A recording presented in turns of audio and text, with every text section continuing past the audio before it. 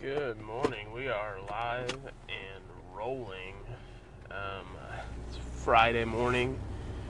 I am coming to you recording this at about 6:30, and I appreciate you joining me on my commute.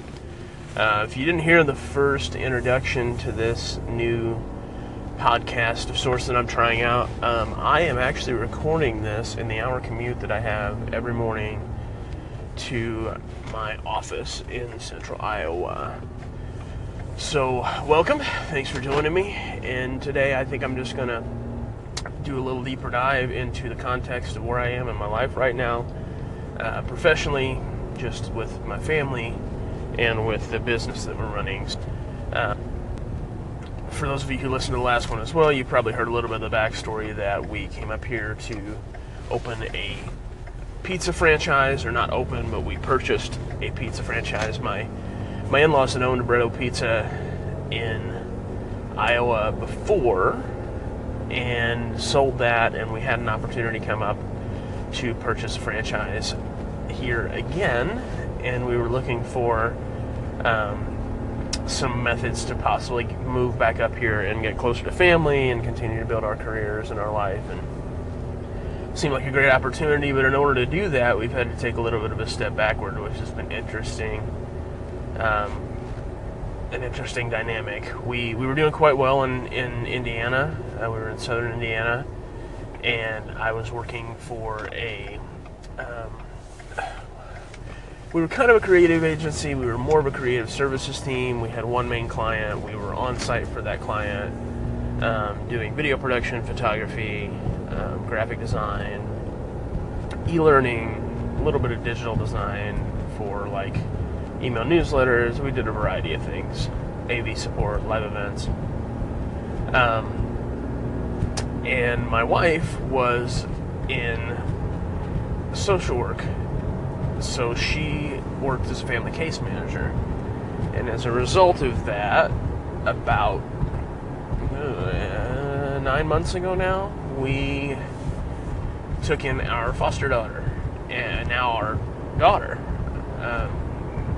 She came to live with us in February. We were licensed in January, and all settled in, got her in school, got everything rocking and rolling, and we clicked pretty well. And when all of this arose to move to Iowa, we talked to her and said, "Hey, do you want to come?" And she was like, "Yeah." So we started the process of adoption and got that rolling, and she's now going to her senior year of school up here, and that's been awesome. She's been working with us at the pizza place as well, working as a delivery driver. She just got her driver's license with us a couple weeks ago, and that's been exciting. I never would have guessed that I would be parenting an 18-year-old child at 28 years old, which I'm sure for a lot of you is an interesting dynamic, and to be honest, for us is an interesting dynamic, but it's worked out pretty well, I think. So we got that going on, and then I've started my new job with a marketing agency, which is an interesting dynamic. I feel pretty fortunate for that. It's a good group. It's interesting to see what the current marketing trends and marketing strategies are at the moment in the world of an agency. So that's been very interesting to me. But really, this whole process has kind of opened my mind to, what it takes to get to where you want to go and to get to where I would like to be in 10, 15, 20, 25 years. And I think it's brought some clarity. We took a step back when we came here. We're not, we're down to one income now. We're living with my in-laws, and but it's been healthy and it's been humbling to realize that there's still a lot of work to be done, and that it's early in the game.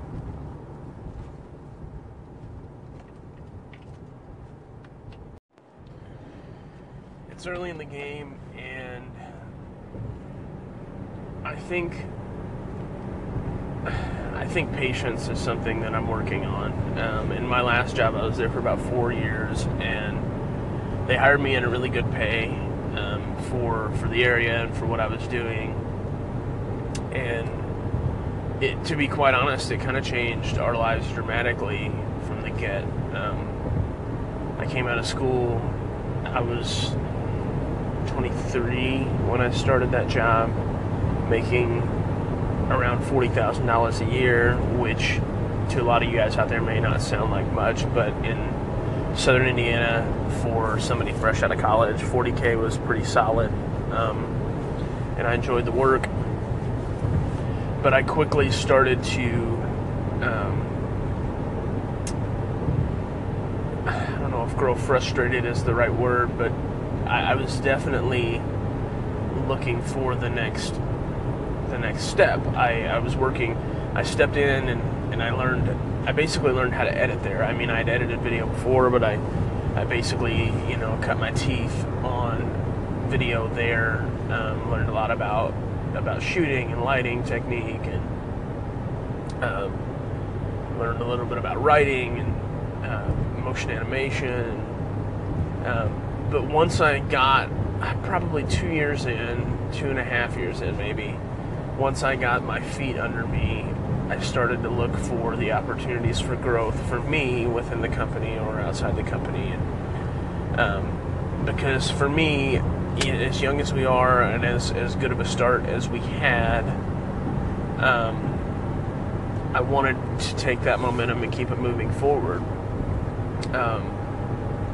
And maybe that's a bad perspective to look at, because my original perspective on the whole situation was, okay, we've got this momentum, we're ahead of the game, and if I can keep it and keep running with it, then I can be where I want to be at 30 instead of 35, 40, and then take those extra 5-10 years to enjoy what comes with the work that I'd put in to get to where I was. And I don't know that there's anything wrong with that, other than I think I probably had an unrealistic view of what it was going to take to get to the life I wanted to have, and that kind of, just to let you peek under the hood at that, is not having a crazy house, not having hundreds of thousands or millions of dollars in the bank. I mean, I'm not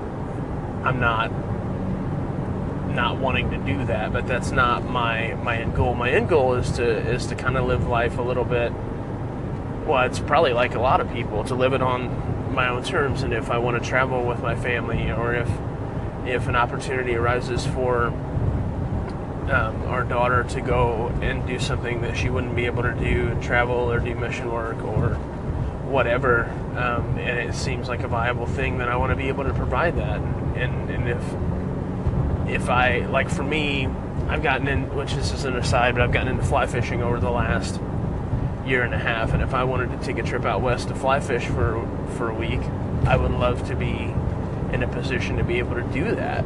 And I don't feel like that's a crazy aspiration. I mean,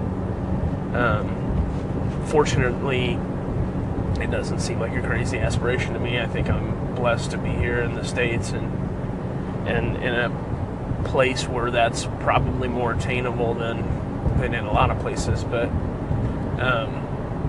so that's where I'm trying to go, and I'm realizing now that to do that realistically, there's a lot more work that's going to go into it than I thought, and that's okay. I'm just adjusting my mindset and trying to get a little more practical and trying to get something that's a little more sustainable, and it's been good. So I think that's about it for this morning. I appreciate you guys joining me. Sorry that I'm all over the place with my topics, and to be perfectly honest, I probably will be for the next few episodes while I hone in on how this is going to go. But I hope you found something interesting, and again, I appreciate you joining me on my commute. Hey, again, and thanks for checking in again on my commute. This is not exactly from my commute, but I'm still in the car, heading over to get some lunch at a a nearby park. I try to break away when I can from the office during the daytime to take a moment,